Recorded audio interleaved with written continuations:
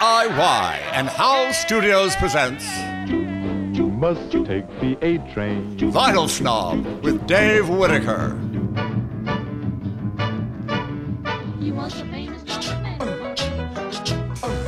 Part of the Rock and Roll Archaeology Network of podcasts.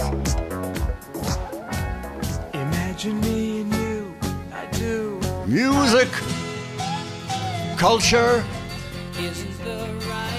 technology, As the Secretary General of the United Nations, who represent almost all of the human inhabitants of the planet Earth, I send greetings on behalf of the people of our planet.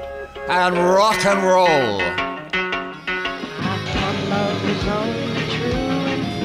Now, let's drop the needle and start the show. I'm Dave Whitaker, and this is Vinyl Snob.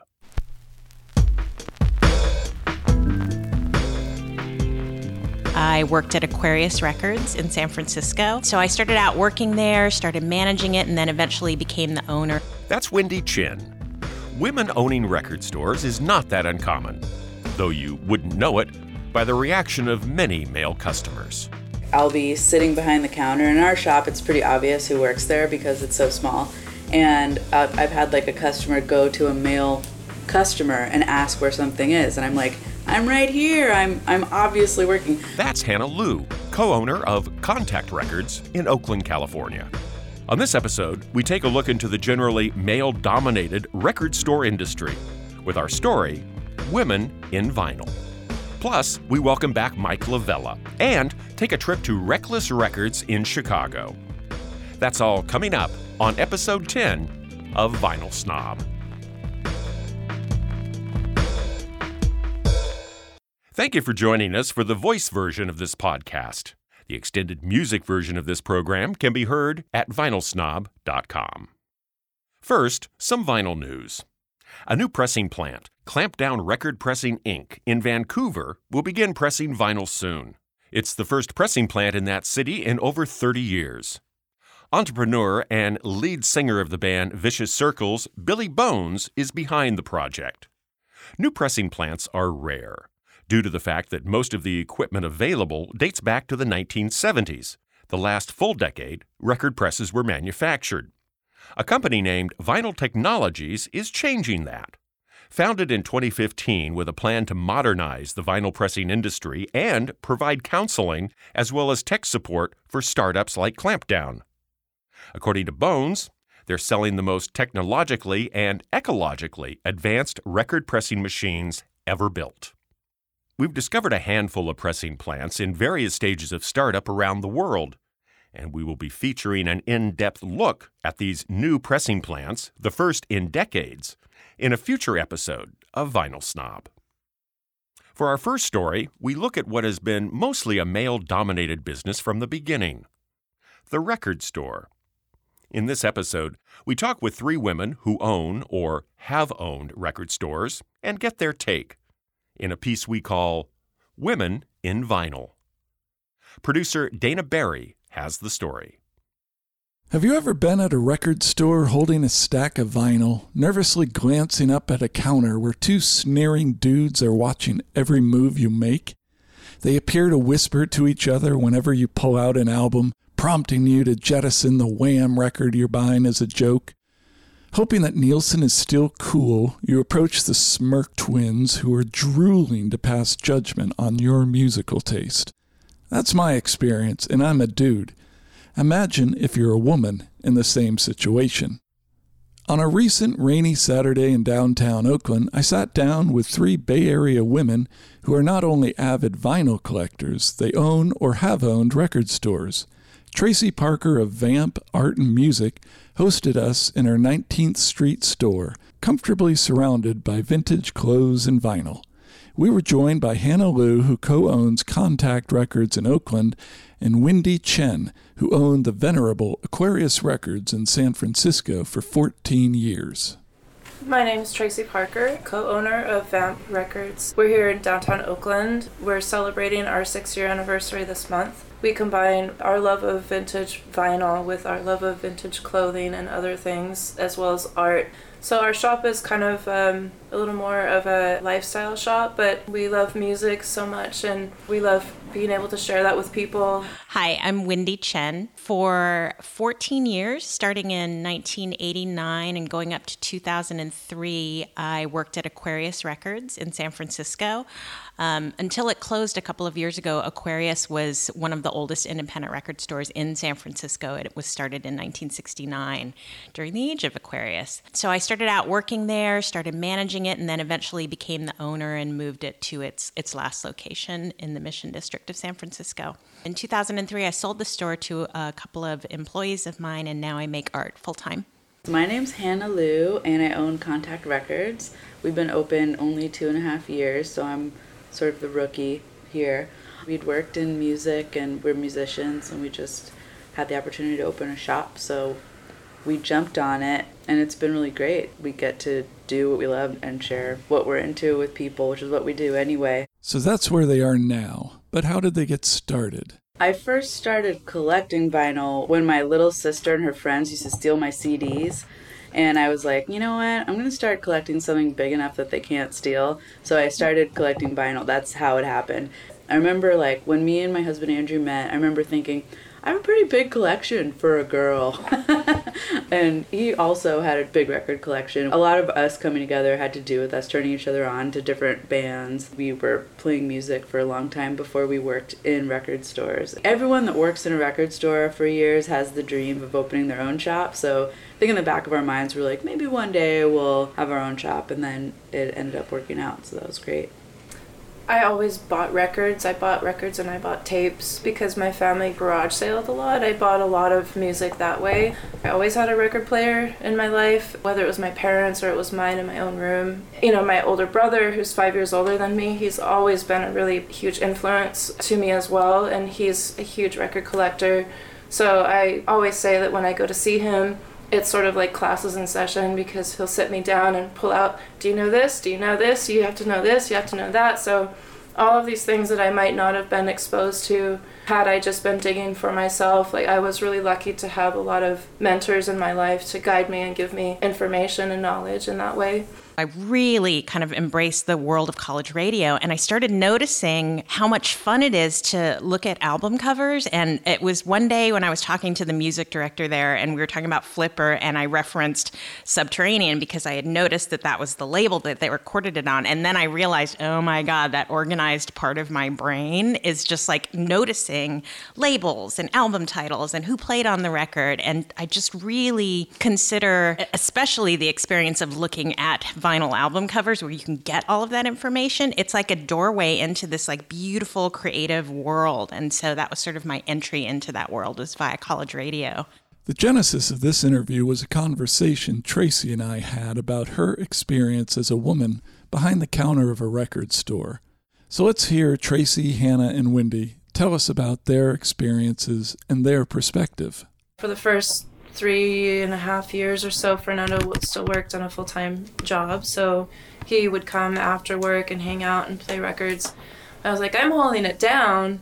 And then he walks in and people come and, like, you know, somebody that I might have asked, do you need help? Can I help you? Can I suggest something to you? Oh, no, I'm okay. Then they see him come in and they see him come to the desk, and then they just like, oh, let me ask that. He must know. And I'm like, I just asked if you needed help.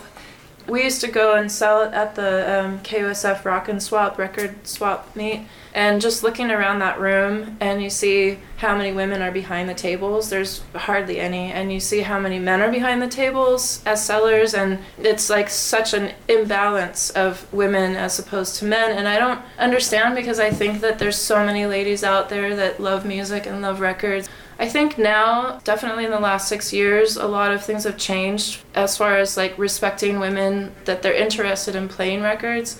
And I would say that with the B-Side Brujas and the Chulita Vinyl Club, that those two groups of like all-female DJs, that they've sort of changed that dynamic a lot. And so I'm seeing that there's this younger generation of people who are respecting that there's more ladies involved with music and DJing and stuff like that. Well, I mean, I've had similar experiences as Tracy, where like I'll be sitting behind the counter. In our shop, it's pretty obvious who works there because it's so small.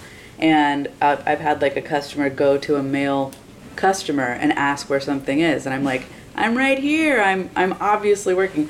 But I think that it's not unique to record stores. I think any area where there's entertainment, it's like, it's always easier for men to insert themselves into the audience because most entertainment is sort of geared towards the male audience. For me, I'm really happy when I'm in the shop and like women come in and just people that wouldn't normally feel comfortable being in there and shopping and discovering things. I think that it's really important for me that all kinds of people feel comfortable engaging in that discovery. Music is also this like amorphous thing and anyone can enjoy it. So it's really meant for everybody. There's such a wide range of voices in music and there should be that wide of a range in listenership. That's why it's great to have women at the helm. Yeah, I think with the subcultures that we've all referenced and the larger world of entertainment and historically male-dominated cultures and subcultures, one of the characteristics is this like hoarding of information, like I know more about my gear than you do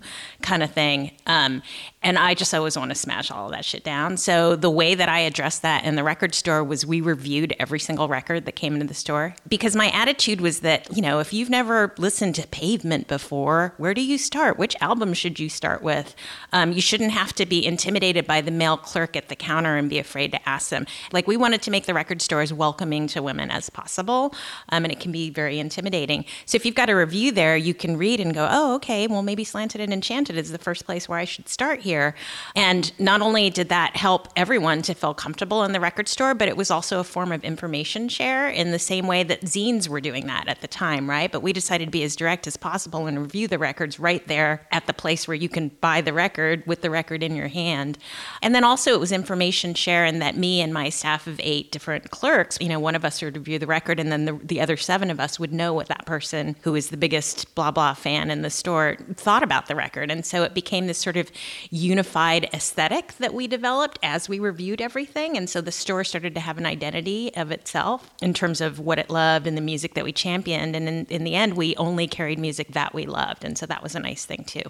I used to shop at Aquarius and I always really appreciated that you could go in and you could see for yourself. You didn't have to come in with like a preconceived knowledge of anything. You could listen on the little station. You could plug. This was like before everyone had iPhones busting out all the time. You could go on the station and look up what they had written about it, and then you could listen to it. And I discovered so much music in that shop. That was a great spot to go. They did a great job. Good job. That makes me really happy to hear. If I were to say, like, what's the best experience, it would have to be that creation of the community and the friendships and the family that you kind of gain by just being able to talk to people and share things that you love with them. There's so many. You guys did in-stores too. We did in-stores. So, you know, getting to meet your heroes and then realizing that your heroes you're just befriending them and you're just become part of your social group was sort of a nice thing. You know, you spend so much time loving a record and then turning other people onto it and helping with that and playing that role and then getting to meet those amazing musicians was a big part of it. It seems to be a recurring theme that in these interviews, I find myself getting very jealous. Last year, Hannah and her husband went on a record-buying trip to Japan. First of all, in Japan, everyone just respects things more. Objects, not women necessarily, but everything else. So you can find the same LPs you'd find here, but people haven't partied on them since the 60s. They're like in pristine condition with like all the inserts and maybe a ticket stub from the concert. So we went on whole days just in one shop, just 9 hours of digging. It was insane.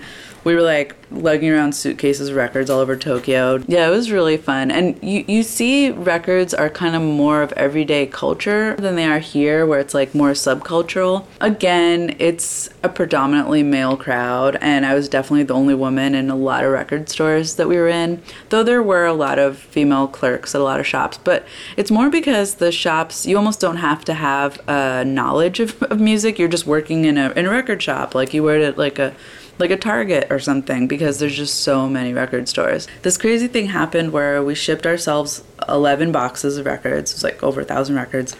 And 5 of the boxes showed up within a couple months. We sent them just on normal Japan Post on a ship. Literally 9 months went by because our son was born, and a week before he was born, they just miraculously showed up.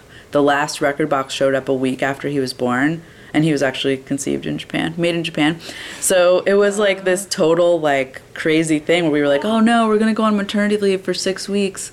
How are we gonna find records? Well, we're gone. We were like having mild stress. Like we won't be seeking out collections. We'll be so busy. And then like 6 boxes of records showed up right around the time when he was born. So it was pretty special. Wendy jumped from the analog world into the digital realm when she joined iTunes in its infancy.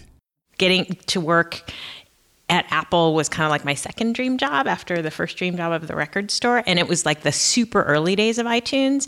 And iTunes had been started by engineers. And so in the early days of iTunes, they really needed like music lifers to come in and, you know, do what we do best, which is like merchandise and talk to customers and like how to do that and like digitally in the iTunes storefront, just figure out how to do that. So they brought in a lot of like major label kind of folks, but luckily they also found a lot of like crazy, you know, record store people. My first job there was compiling iTunes Essentials, which was our version of the mixtape. So we would do like Lou Reed for beginners or, you know, Neil Young 101. It was like curating and evangelizing the music that I loved so much, just to a different audience with a different format. I was curious to find out what they thought about the current vinyl scene here in the Bay Area. It's definitely the more the merrier with record stores. Like we're 2.5 blocks from 1234 Go, and we're like a 10-minute walk to Stranded where we are, and people always kind of do the record walk. Yeah. And it's cool because record collectors, once they're looking and digging, they get the fever and they want to keep digging. I think also different stores have different focuses, and then you also get something different from each place that you go to, and you get like the people who own it or are working there have different knowledge as well. And so if you're really interested in a whole broad spectrum of things, it's really advantageous for you to go to, you know, a few shops if you have the time to do that within a day. In general, like I've felt a really good community with the other East Bay record shops, you know, in general. Like I see people at record shows, I see people around at different events, like I see your husband often. And I think I'm also an interested person in the community as well, so I like to just kind of keep my eyes open and see what's happening around me as far as other shops and what people are doing with records. I'd like to thank Tracy, Hannah, and Wendy for taking part in this interview. As a final question, I asked if they had the resources they needed, where in the world would they like to open up a record store? Selfishly for me, because I consider your time spent in a record store immersion in that culture. So I'd want to open a record store like in a big city in another country, like Athens or something in Greece, where I could learn what's happening with music in that country. I think we're in a pretty good spot, although it would be really fun to own a record shop in Tokyo, I think. First of all, it would be really fun just shopping for stock for your store. So I think that I'm in the perfect place. I love Oakland, and I love the people who come through our door. All age brackets, all, you know, races, all genders, everything. And I think that Oakland has such a diverse community anyway that this is really where my heart is at. I wouldn't want to do a shop anywhere else. This is Dana Barry for Vinyl Snob. In a previous episode, Dana spoke with Mike Lavella as part of the series Confessions of a Vinyl Addict. One of the questions he asked Mike was, what's the one record you want that you don't own? Here's Mike's response from episode 9. The record I want more than any other record in the world, Alan Sherman, the Jewish comedian of Hello Mata, Hello Fada fame. I have everything he ever did. I have all his albums, but he made a record for the Scott Paper Company called Music to Dispense With that was given out only to employees of Scott Paper Company. And it's hilarious, and it's so rare. And I'm happy to announce that Mike now owns that record, and he's going to tell us the story of how he got it and share a little bit of it with us. He joins us here in the Vinyl Snob DJ studio. Welcome, Mike. Huzzah.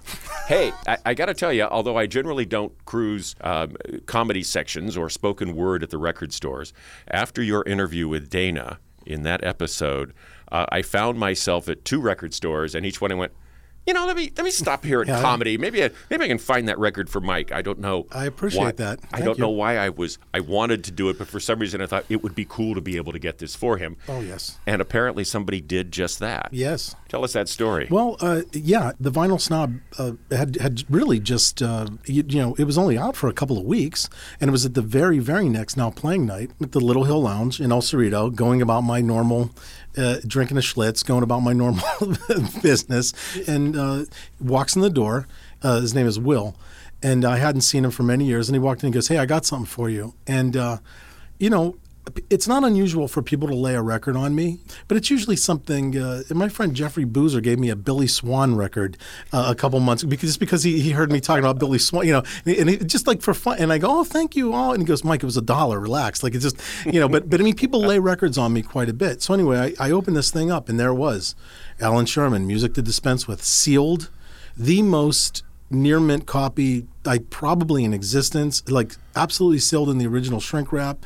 The corners perfect, spine perfectly readable, sealed. And he hands it to me, and it was one of the most surreal moments of my life.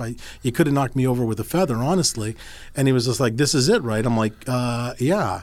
And he had written gave it to me in an LP mailer, and he wrote like, "Thank you for never treating me like a little kid when I was trying to break into like the car culture scene. You were like the only one who was ever nice to me and treated me decently, and I'll never forget your."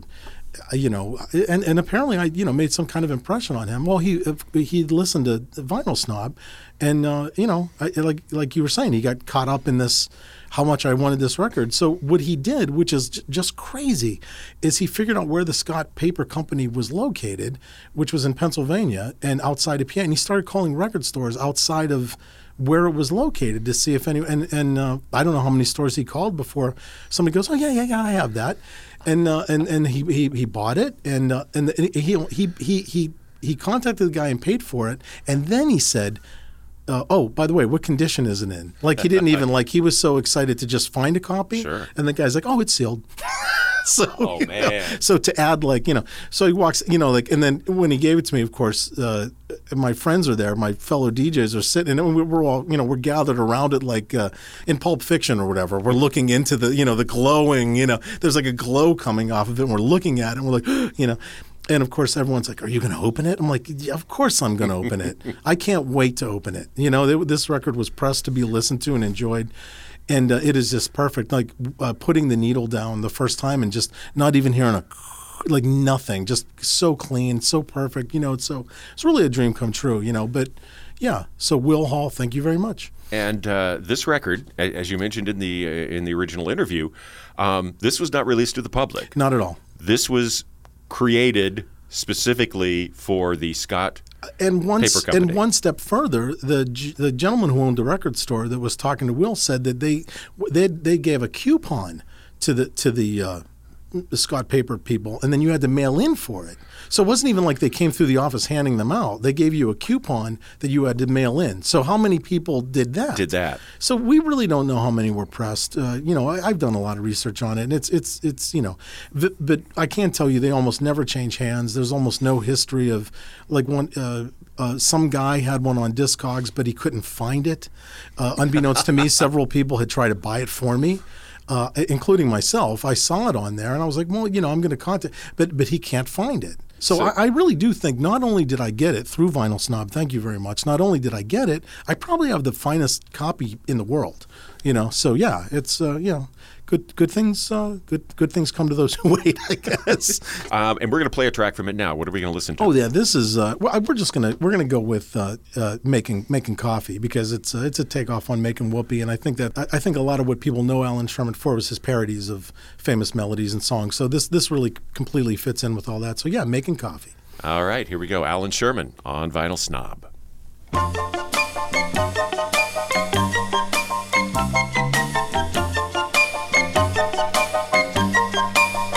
Each weekday morning at 10:15, I see my favorite vending machine.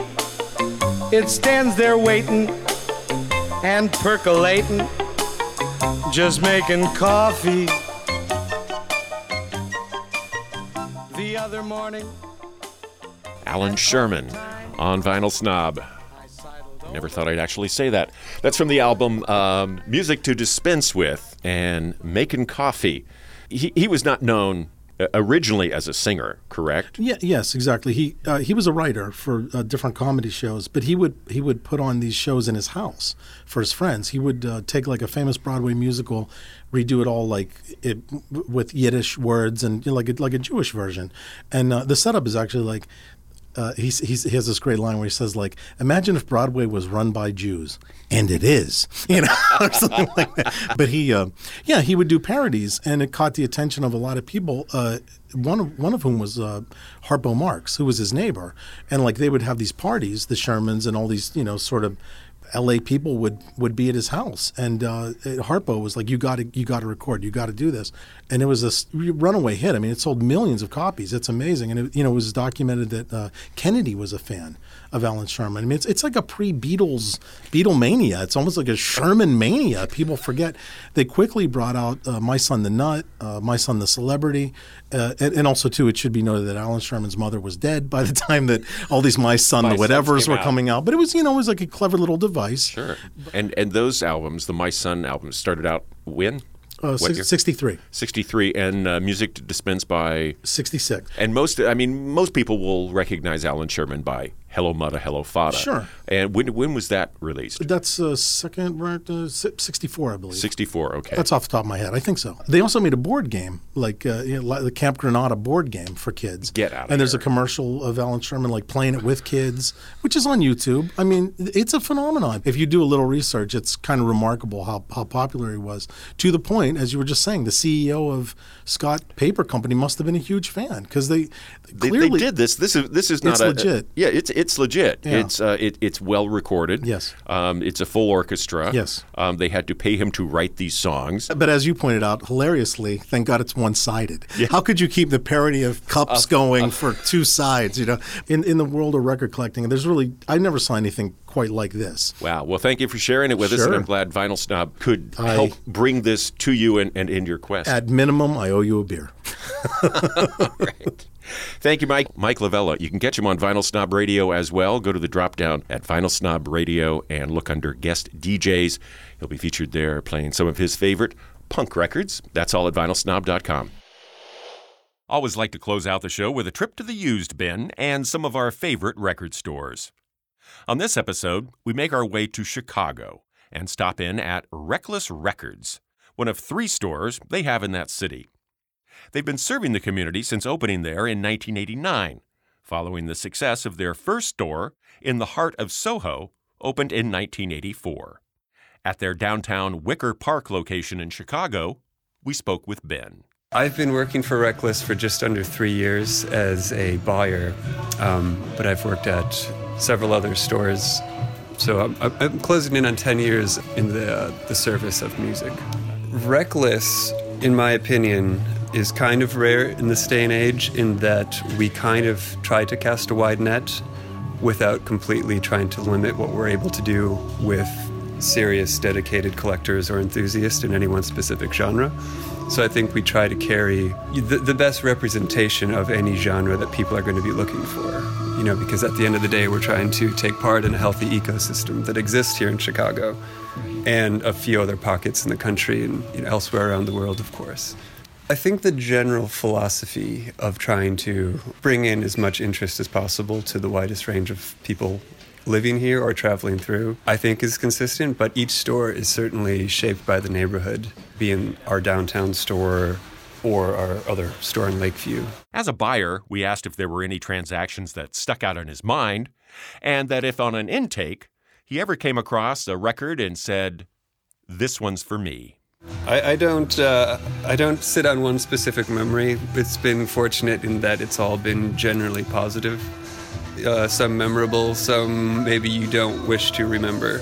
But they happen every day. That's certainly one of the enjoyable parts about working in this business.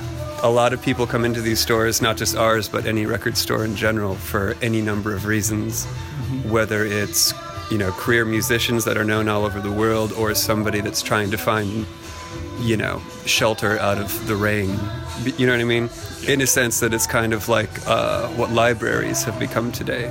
This is generally a safe space. We keep it that way. Music's supposed to be safe and enjoyed by anyone that cares to. So that's a guide stone for, I think, most record stores. Again, this is my opinion. I think that's how I feel working here at Reckless. I mean, everyone that works at record stores has their own buying, philosophy is what they take home for their personal lives. Some people do that because they still have that direct emotional attachment to personal pieces of music. Other people look at it, I think, as a collector, and you might take advantage of finding some of those titles that don't appear much in the wild, so to speak, anymore. So that's certainly a benefit. I personally am always kind of changing how and why I buy what. Sometimes it is that ridiculously expensive record that you can find in a bargain bin CD pile that only exists in, a triple-digit LP form. And sometimes the allure of having the opportunity to buy that record is just a fun aspect of having that opportunity. Right. So you do it, and maybe you think it's a good decision 2 years later. I don't know. We'll see. Our thanks to Ben at Reckless Records in Chicago for speaking with us. And that's our show. To hear the extended music version of this program, go to the episode 10 page at vinylsnob.com. And don't forget, we feature pictures of all of our interview guests on those same episode pages, along with helpful links on the recommendations page, free domestic shipping on all Vinyl Snob gear at the store, and 1-hour DJ shows on Vinyl Snob Radio, featuring many of the artists interviewed here on the Pantheon Network. And of course, we spin them all from vinyl. If you have any questions about vinyl records or the stereo equipment you play them on, we'd be happy to look into it. Drop me a line, dave@vinylsnob.com. If we use it in the show, we'll send you a Vinyl Snob t-shirt and tote bag, and you can watch heads turn every time you walk into the record store. Vinyl Snob is produced at the studios of Post Audio in Sacramento, California. Our executive producer is Dana Barry. Theme music composed by Cameron Robbins. I'm Dave Whitaker. Thanks for listening.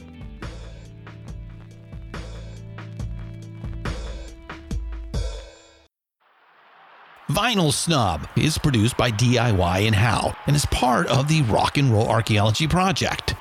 Vinyl Snob is written by Dave Whitaker. All commentary and opinions are that of the host. All sound design and incidental music by Busy Signal Studios. Playlists can be found at Spotify. Purchase these great and important tracks. All songs, clips, and references can be found on our show notes. Please visit rockandrollarchaeology.com for more information.